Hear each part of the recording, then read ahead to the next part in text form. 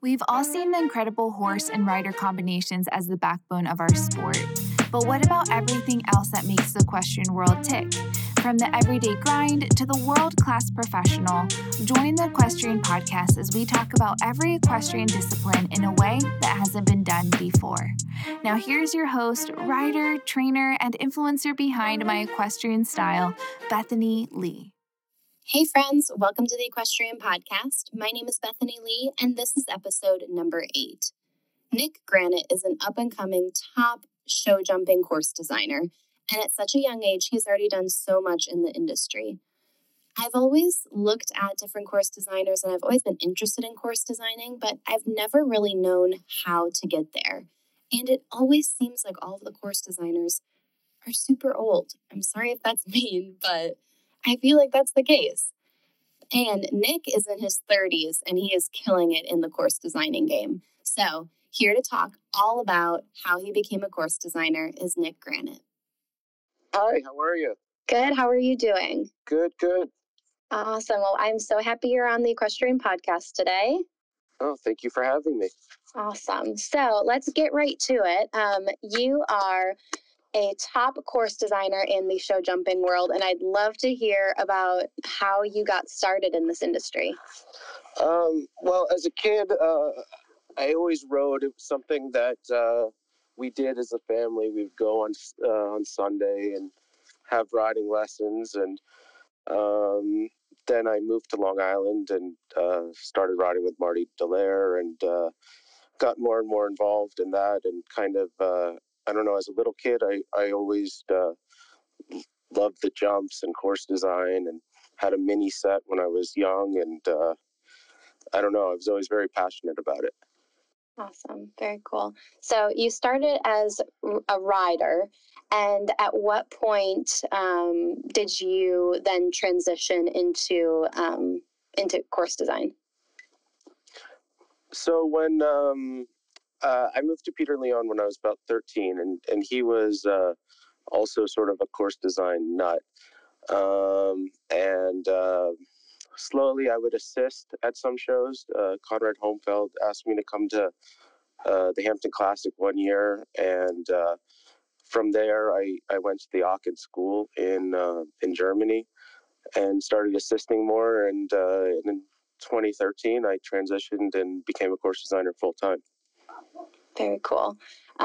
So what is that process like of becoming a course designer? Like, are there prerequisites? Are there certain things, kind of different hoops you have to jump to get to that Yeah, point? there's a lot. It's kind of a long process. First, you have to do a certain amount of apprenticing. So I believe now it's you have to do maybe 5 shows with 3 different course designers, which is time consuming itself. Take 5 weeks. Then you have to do a clinic and take a test.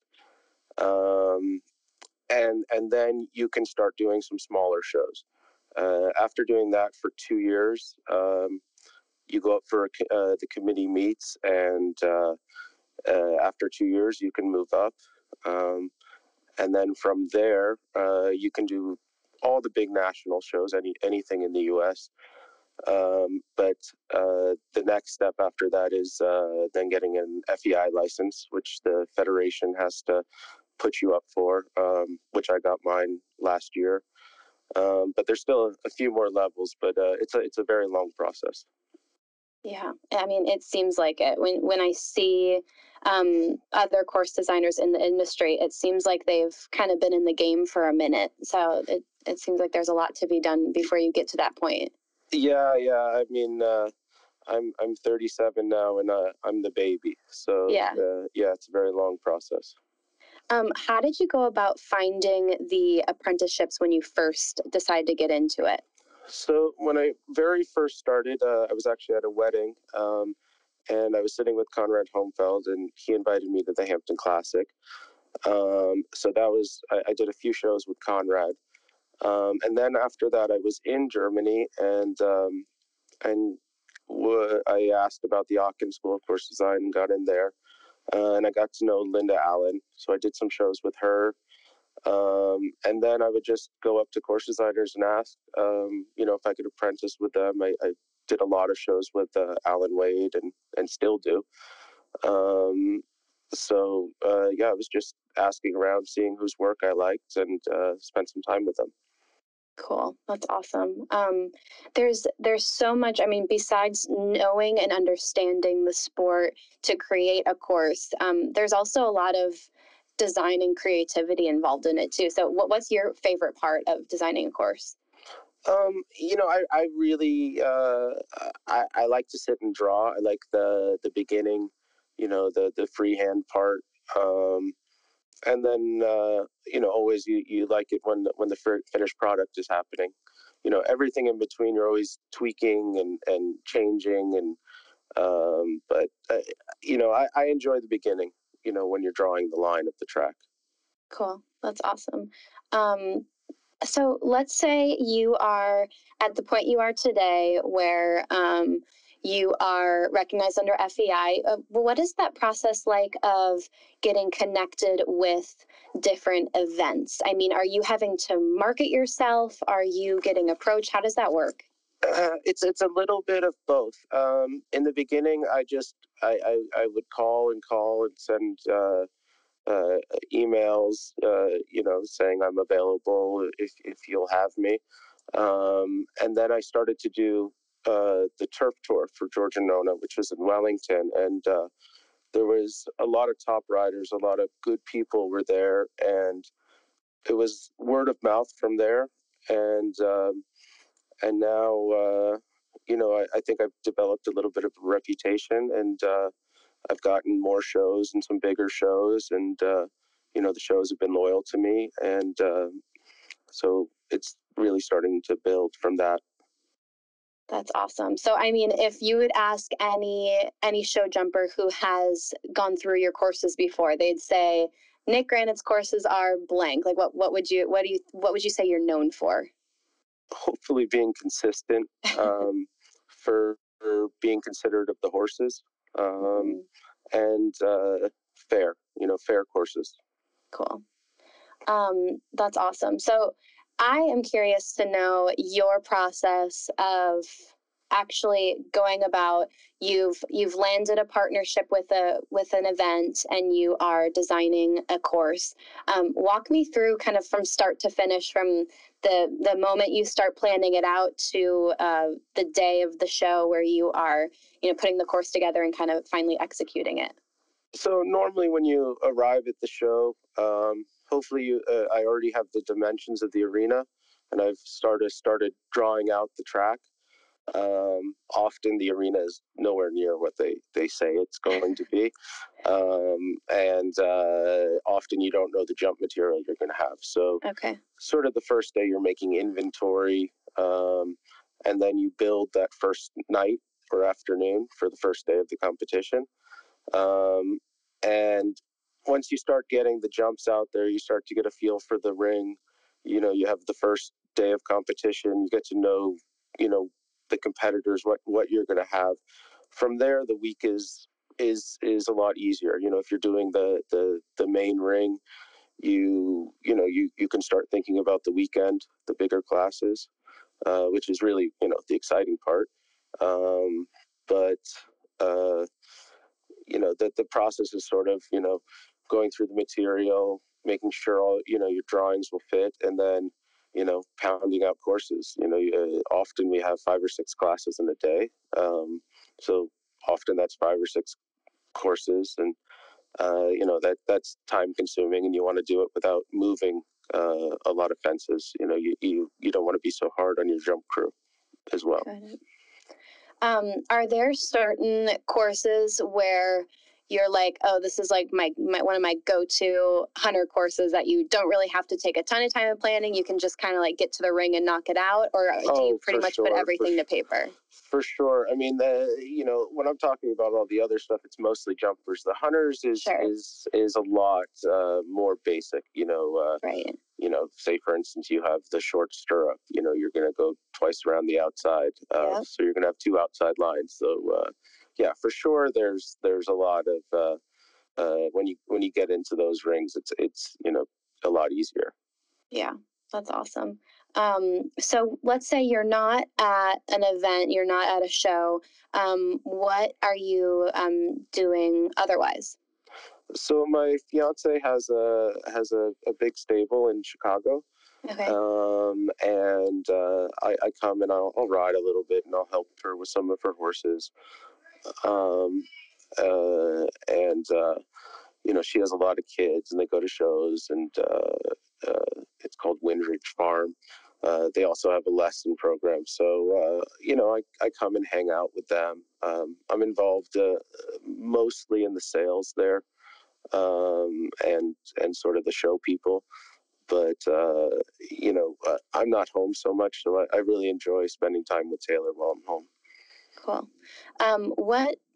Otherwise, if you're not in Chicago, where are you usually? Well, I'm in Florida for 12 weeks, and my mom lives there.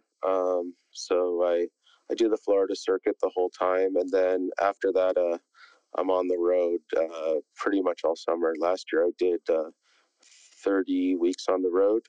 Wow. So it's a lot of traveling, and when I'm home, often I'm at a show with Taylor. Okay. I mean, it sounds like a pretty tight schedule. How do you go about balancing that? Well, I mean, I really like what I do. I've grown up at the horse shows, so all my friends are horse show people. So for me, I don't really know anything different. I really enjoy the being at the shows, with my friends and that kind of thing. Cool. That's awesome. So for the people who are looking to maybe go into course design, what would be some advice you have, and what kind of process or education do you think that they should look into getting beforehand? I mean, I think first of all is the interest.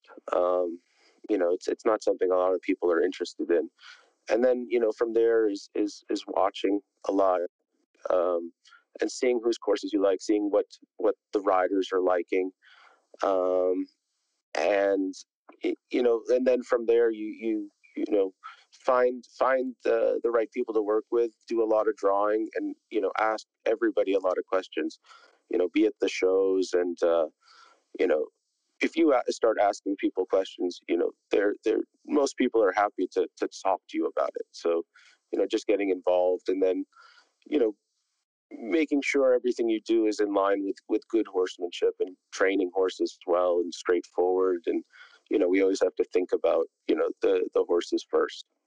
Right, right. What would be, so you're saying that something to really make sure that we are focusing on the horses first and making it fair and safe. What are some components to your courses that you feel like do make them safe for the horses to go through? So, you have to take into account a lot of times, when we're showing in the summer and it's, 104 degrees, you're not going to make the course 14 numbers long, when you have an immediate jump off, then they're jumping 28 jumps, in the scorching hot heat. So, thinking about that kind of thing.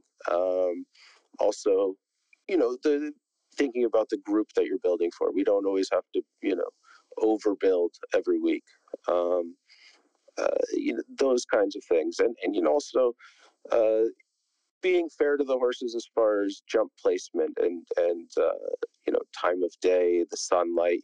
There's a lot to consider. So, really taking into account what the horses are going through. Awesome. Yeah, I think that's a really good point. And then you are also, oh, sorry, here, one second. Are you hearing that beeping? Sorry. I'm not. Okay, weird. Okay, well, we'll just edit this part out. Awesome. Okay, so you were just finishing up about that. Okay, give me a second. I do not know what.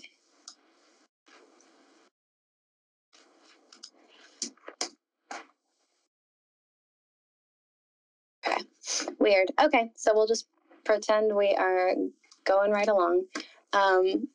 Awesome. So who are some of the coolest people that have either show jumpers or hunter riders that have gone through your courses?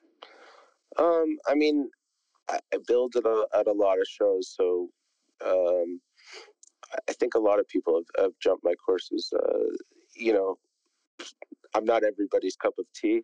In the jumper ring, I've gotten a lot of nice feedback from, McLean Ward's been very supportive, and Kent Farrington's been very supportive. So having people like that on my side, they're very strong critics. Also, they'll tell you when they don't like something, but they're very supportive of trying to get a young American some bigger shows and that kind of thing. So. Um, I don't know really how to answer that, but hopefully people like my courses. I don't really care who it is. Yeah. When you are putting the courses together, and I know especially in the show jumping arena, there will be several sponsored jumps and super creative jumps. Are you involved in that process? I'm not involved in the design of the fences.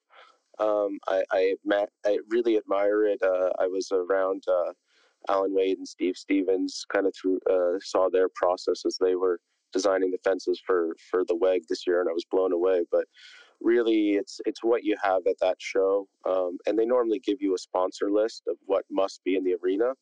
So as far as that's concerned, I just put together the fence at the show, how I think it'll look nice. Very cool. And where's your favorite venue to show or to have your courses? Well, that I've built at, Old Salem is a very special place for me. I grew up showing there. I got to build this year in Kentucky in the main ring, which was, really exciting. Those kinds of shows I really enjoy. Awesome. Very cool. Well, great. Well, any final words for people who are interested in jumping into the course building industry? Any tips or tricks or advice you have? Be very open-minded, pay attention, watch as much as you can, and ask questions. Never be afraid to go up to anybody and ask something. Ask if what you liked about this, what you don't like about this. Riders, course designers, really anybody has something to offer. Perfect. Love it. Well, Nick, thank you so much for being on the podcast today, and I wish you all the best. All right. Well, thank you for having me. If you got something out of this episode, could you do me a favor? I would love you forever if you could take 5 seconds and head over to the app where you listen to this episode and rate and review the Equestrian Podcast. It's super easy to do, and it allows people like you to find the podcast, and it allows us to find some amazing new guests and create awesome content just for you. Thanks in advance. Until next time, my name is Bethany Lee. Enjoy the ride.